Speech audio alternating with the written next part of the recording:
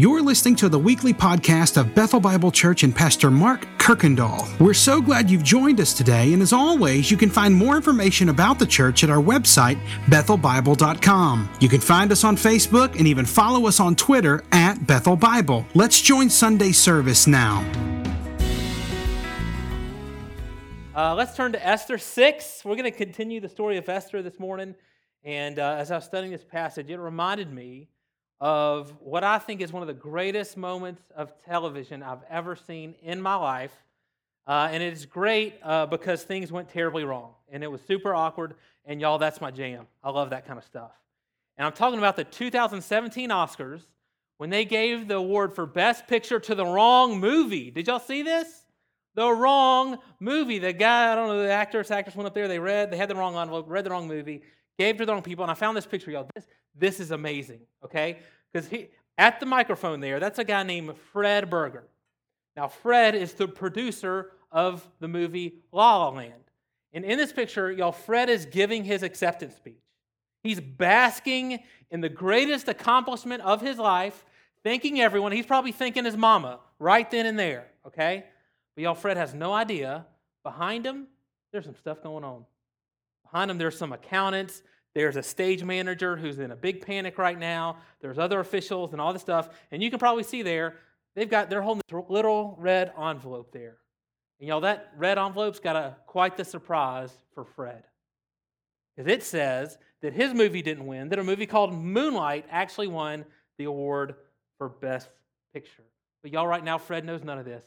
There's Fred, just thanking his mama, happy as he can be. And in the background lurks this little red envelope with a surprise on it. You know, so far in our story, it looks like there's been somebody winning. It looks like there's been a man named Haman, and he is winning. In fact, he's getting ready to give his acceptance speech.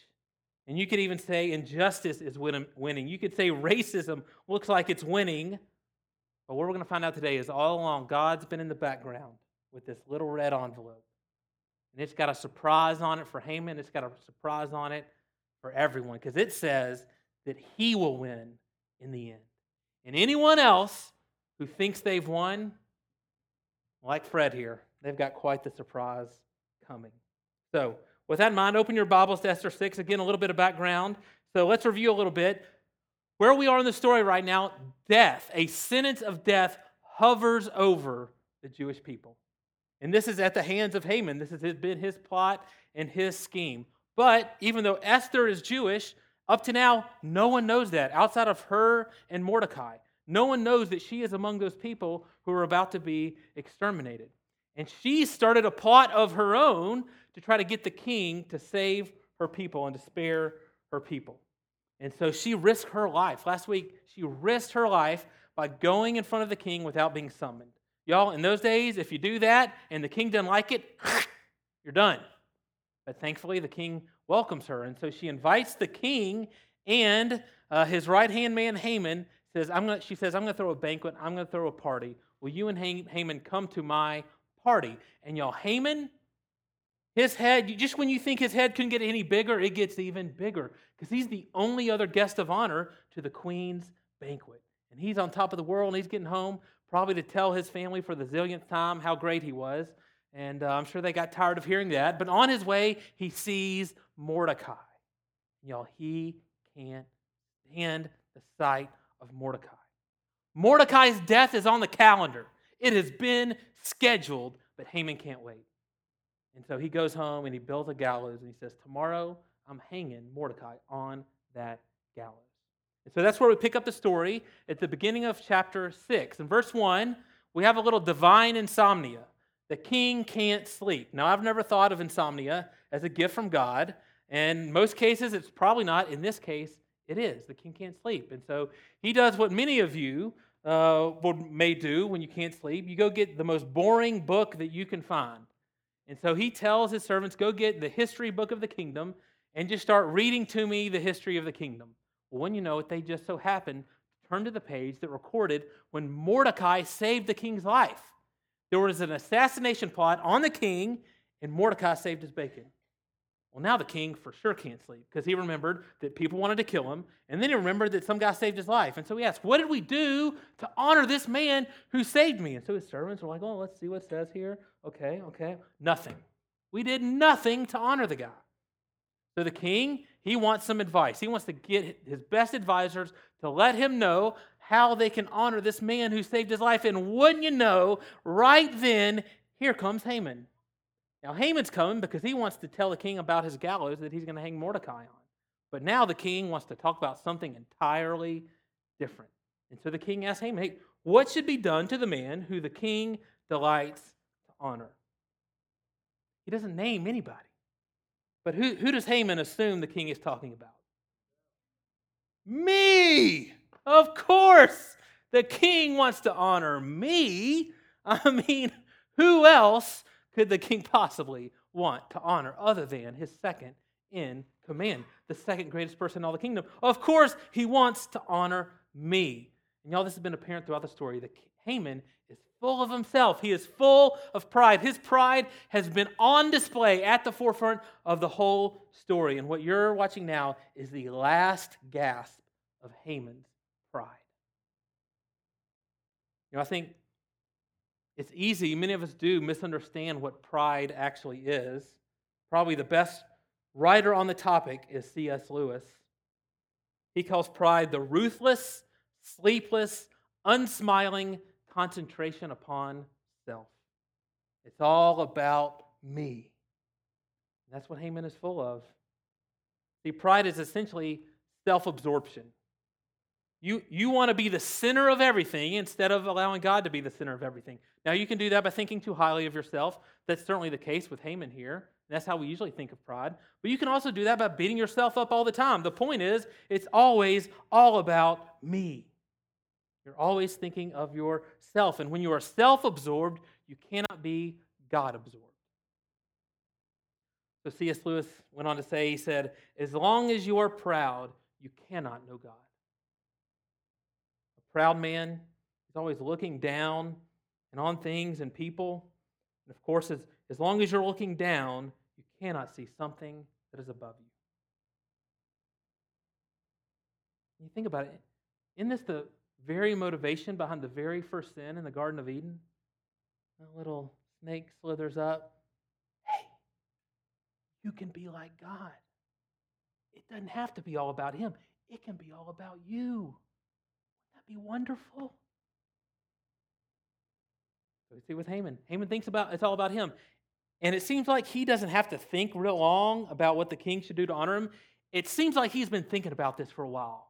And he's got this list ready to go. Oh, hey, the king's robes. Let's put the king's robes on this guy. Let's get out the king's horse. Put him on the king's horse and the king's crown on the horse. And let's have a parade. Let's parade the guy around the whole city, shouting, declaring to everyone how great this man is. Haman's got a surprise coming. Verse 10, let's read verse 10 and 11. And the king said to Haman, hey, great idea, Haman. Hurry, take the robes and the horse as you have said, everything that was your idea, and do so to Mordecai the Jew, who sits at the king's gate. Leave out nothing that you have mentioned. So Haman took the robes and the horse, and he dressed Mordecai, and he led him through the square of the city, proclaiming before him, thus shall it be to the man whom the king delights to honor. This is our Oscar moment, right? There's a little red envelope in the background all along. Haman, he's ready to accept his award, give his acceptance speech, but it's not you, Haman. It's Mordecai. And then there's this just almost comic, hilarious scene where now Haman has to be the guy leading the horse around, leading Mordecai around the whole city, yelling, declaring to everyone, thus shall it be to the man the king delights to honor. And it was all his idea to begin with. See, I think here the text is demanding that you and I answer one very important question. Who is in control here? Who's in control?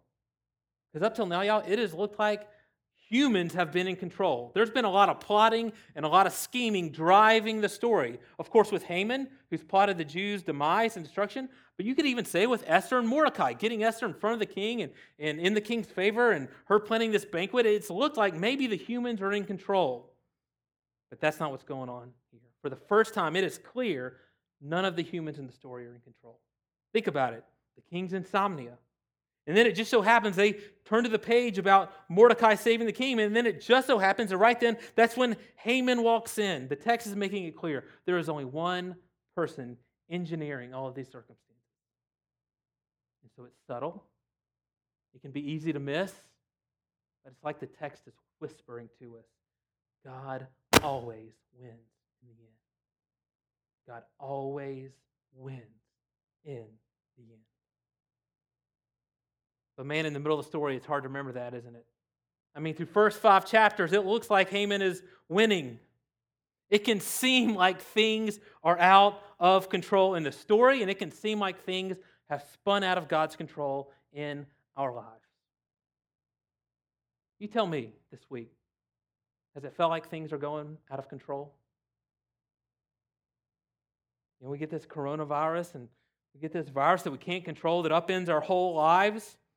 And then we watch on our screens and our TVs as people die in the streets, and then we see rage boiling over. And in the middle of this, divisions, hatred, they seem irreconcilable.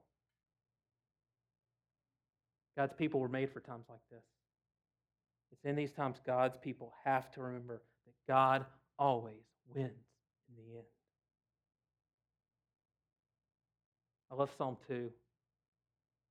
Psalm 2 opens with, the nations rage. The people plot. It's this picture of war and fighting and plotting. It's been the story of human history. You know what God does in the midst of that? He chuckles. Ha! It's almost like this. Oh, look at him. Look at him try. Because God's not worried about a thing. Because he says in verse 6, and then the psalm, he says, as for me, I have set my king on Zion, on my holy hill. He's saying, my king is coming, and there's nothing anyone can do to stop it. And let's be clear, that's what's at stake in the story here, because way back in Genesis, God made a promise to a guy named Abraham. He said, through your offspring, all the nations of the earth are going to be blessed. And so Galatians picks up on that and says, you know who that offspring is? It's Jesus Christ. He's that offspring that is going to bless all the nations. And so here, right now, if the Jewish people are annihilated, there is no Messiah. There is no Jesus Christ. And sin and death, they've won. But God's not going to let that happen. Faith that God will win in the end. It changes how you live your life today. This is Paul's whole point in 2 Corinthians 5. It's a great chapter. I encourage you to go home and read it this week. What he's talking about is God winning. He's talking about our future heavenly dwelling. And he says, because of our faith in that, because of our faith that God will win in the end, he says, Christians, we're not a people of fear. We're not a people of rage. We're not a people of destruction. We're not a people of hate. You know what Paul says we're like? He says we are a people of good courage. Good courage. In the Greek, that's all one word. We don't have an exact translation, but that good courage, it's a mix of confidence, of boldness, and of joy. So it's not this angry, bitter boldness that's so prevalent today. It's a word that Jesus used often. He often encouraged people to be of good courage. You know who he encouraged to do that? He said that to the blind beggar, to the woman with the issue of blood, to the paralytic, to the disciples who were cowering in fear in the boat when the storm was coming. The people who were in the middle of fear, in the middle of their suffering, Jesus looked them in the eye and said, be of good courage, because I'm here, and I'm always going to win in the end. And so this isn't the first and won't be the last. There will be times when it looks like injustice, hate, pride, sickness are winning. They're like this producer of La La Land in our picture here. You know, on stage, accepting their their rewards, claiming their victory, giving their victory speech. In those times, God says, be of good courage. There's a little red envelope in the background, and it's got God's name on it. He is going to win in the end. But in our story, God's peoples aren't out of the woods yet. And they won't be out of the woods until Esther steps in to intercede for them. This is what happened at the very beginning of chapter 7. So Haman, after parading his mortal enemy around on the parade that was his idea, he's got to come back to the banquet now. He's got an appointment he's got to be at. So he comes back, and at this banquet, Esther begs the king to spare the people's life. And the king is moved, and he does. And so she saves the Jewish people. Now notice the contrast between Haman and Esther. Both of them, well, they think, have been asked by the king for what they want. Haman thinks the king is asking me how he wants to honor me. And so he comes with a list of all the stuff that's all about him, right? The king has told Esther, you can ask me for anything. Up to half my kingdom you can ask me for, and it'll be yours. And in that moment, what does she do? She intercedes for others. She pleads for the lives of others. You know, this is the second time. This is the second time she's put her life on the line for other people. She risked her life to plead for justice, to intercede for the vulnerable. There's about to be an ethnic genocide in this kingdom.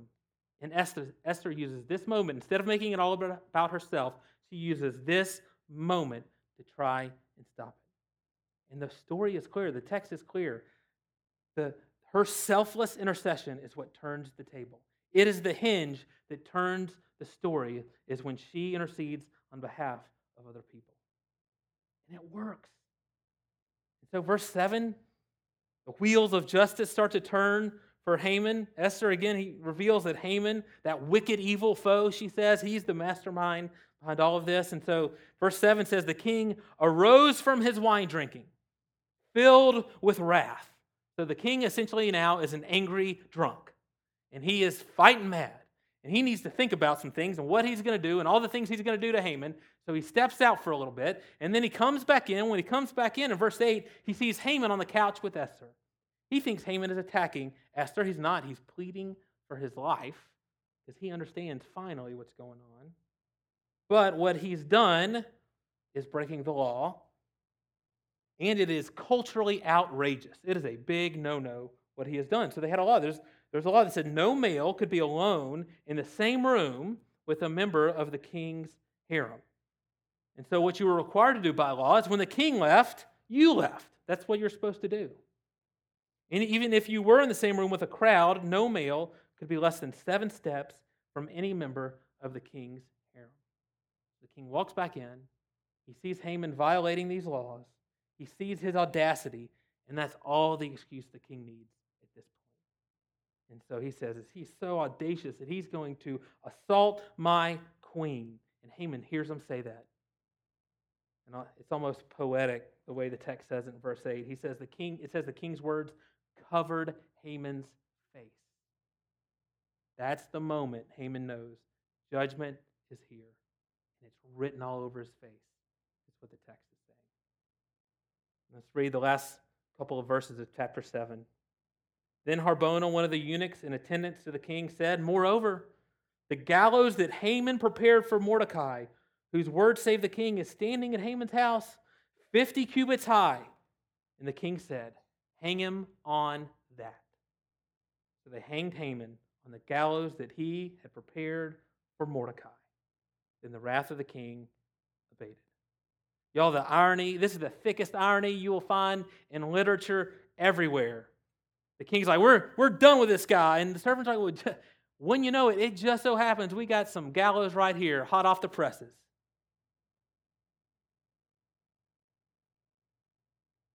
So the king says, the king issues the sword, hang him on that. Hang him on his own gallows. I want everyone to pay attention to this. This is the eventual end of all of your pride. Your pride wants to hang you on your own gallows. Your pride wants to hang you on your own gallows. Does Haman gallows Ultimately, y'all, they were not built with wood or saw or nails or I don't know, I'm not a craftsman, whatever they used back then to build gallows. Haman's gallows were ultimately built by his pride. C.S. Lewis says about pride, he says it makes you insatiable. So he says, pride gets no pleasure out of having something, only out of having more of it than the next man. Greed may drive men into competition if there's not enough to go around, but the proud man, even when he has got more than he could possibly want, will try to get still more just to assert his power. There's no reason for Haman to build his gallows. No reason whatsoever. Again, Mordecai's death is on the calendar. It is scheduled. Plus, in addition to that, Haman's the second in command. He's the king's right-hand man. He has successfully engineered everything he could ever possibly want, but it's not enough. Why is it not enough? Because one day he saw one man unwilling to bow his knee to him, and he couldn't stand it, and he had to have more. I saw a modern-day example of this recently. ESPN did a documentary on Lance Armstrong. And it's really good if you see this, but man, it is eye-opening. I learned something I didn't know. I did not know that Lance Armstrong had retired and gotten away with everything. All of his cheating, all of his lying, all of his doping, he had gotten away with it. He was one of the richest people in America, one of the most recognizable faces. He was on top of the world and retired. Anyone who had ever accused him had been sued or silenced. He won. And then he comes out of retirement. He decides to come out of retirement. And everyone begs him not to. They say, what are you doing? Look, they're on to you. They're going to come after you. If you do this, you're going to get caught. You won everything. Lance, just stay retired. But he couldn't stand it. And so he came out of retirement, and that's when he got caught. And that's when he lost everything. So they interview him, and they ask him, why did you do that, Lance? Why did you come back? And he said, you know what? Because I was watching the Tour de France on TV. And I saw that a guy named Carlos Sastre won. And Lance said, how can they let that guy win? He isn't worthy. And you know what? If he can win, I can win. Keep in mind, this is a guy who's already won more Tour de France races than anyone else in human history. But his pride couldn't stand the thought of somebody else winning even one. Couldn't stand it. And so his pride hung him on his own gallows. You need to know you are not different. I know we like to think we are different, but we are not. Here's the truth, what the Bible tells us about ourselves. There's a little bit of Haman in all of us. There's a little Haman in all of us. I know it's an ugly truth, but it's real. We like to push it aside. We like to ignore it. In fact, C.S. Lewis says one of the most dangerous things about pride is how unaware of our own pride that we are. He says this, he says, pride is the one vice of which no man in the world is free, which everyone in the world loathes when they see it in someone else, and of which hardly any people ever imagine that they are guilty of themselves. The way pride works, it's kind of like carbon monoxide. It's stealth. It can be killing you and destroying you without you even knowing that it's there. And so if you think you're the exception, listen, be careful. And I know how easy it is. I have these inner monologues too, where you think you're right, they're wrong. There's an excuse for what you did. There's no excuse for what they did. You're innocent, they're guilty. You're righteous, they're evil. But beware of your pride. What Paul says in Romans 3, he decides to do a little math. He says we're going to do some calculations here. We're going to add up all the people in human history who have sought God and on their own who have understood him and who are righteous. And so he gets out his abacus or whatever they had back then, does all the calculations, and you know what number he comes up with? 0. 0. No one is righteous, it turns out. In fact, he says, all of us, every single one of us, in our pride, have rebelled against God and decided we want it to be about ourselves, not about him. And so what the Bible says is, we are all in the same position as Haman. Every one of us. The king is right in judging us. Now, There was no escaping judgment for Haman, was there? So how can we escape judgment? Can we? Is there a way to escape the rightful judgment of the king? If there is, it has to be through an intercessor. Someone who intercedes for us, and it better be a better intercessor than Esther. That's kind of hard to say. Because, y'all, it's one thing to plead for the lives of innocent people, right? It is a whole different animal to plead for the lives of guilty people. But that is exactly what Jesus does. He intercedes for us. And here's how he's better than Esther. Here's what he does. He goes to the king. He pleads for your life. He pleads for the king's mercy, for the king to spare you. And then he says, do it by putting me on the gallows. Those gallows that they built with their own pride, I'll get on them. So what we get is not the wicked, evil foe on a tree. We get the innocent son on a tree. And that is how you and I are spared. That is how Jesus intercedes for us. This is what Paul talks about in Colossians 2. It says, through the cross, through Jesus going to the cross for us, he canceled the debt that was against you. He disarmed death and judgment. He triumphs over them. So there's no more accusation against you. He has won. You were dead in your sins, but by taking your judgment, he made you alive. What Colossians 2 is saying, men and women, is that the cross is how Jesus wins in the end. The cross is how God wins in the end. And I got to be honest, y'all, thinking through this passage and watching the news this week, I think the world is desperate for Christians to really believe this. I heard an interview with a psychologist, totally secular psychologist, not a person of faith at all, but he said this. He said, Christians have vital moral resources that our culture urgently needs. Here's how I would say it. The things that overcome injustice, racism, hatred, hostility, pride in all its form, the things that overcome that, the only place the world can get those things is from sinners saved by grace.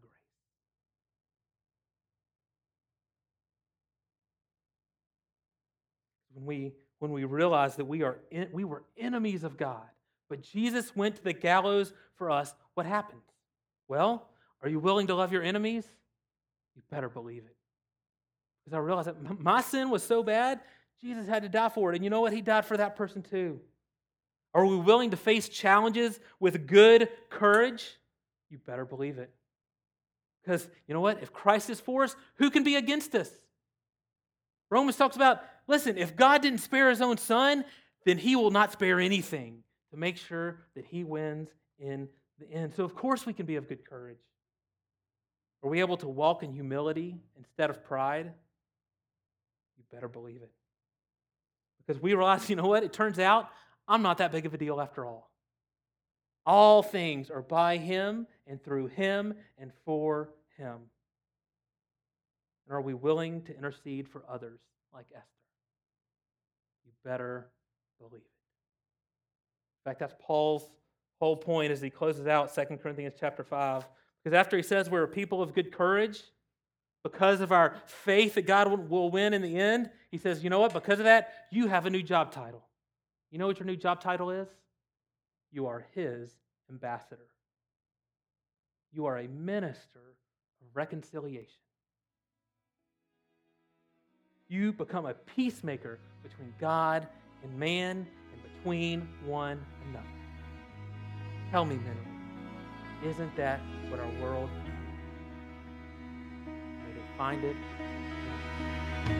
Thanks again for listening to the podcast today. We hope that you were blessed and encouraged. And if you have any questions or comments, we want you to let us know. Simply send your thoughts to questions@bethelbible.com. Thanks for spending time with us, and be sure to join us next week on the Bethel Bible Podcast.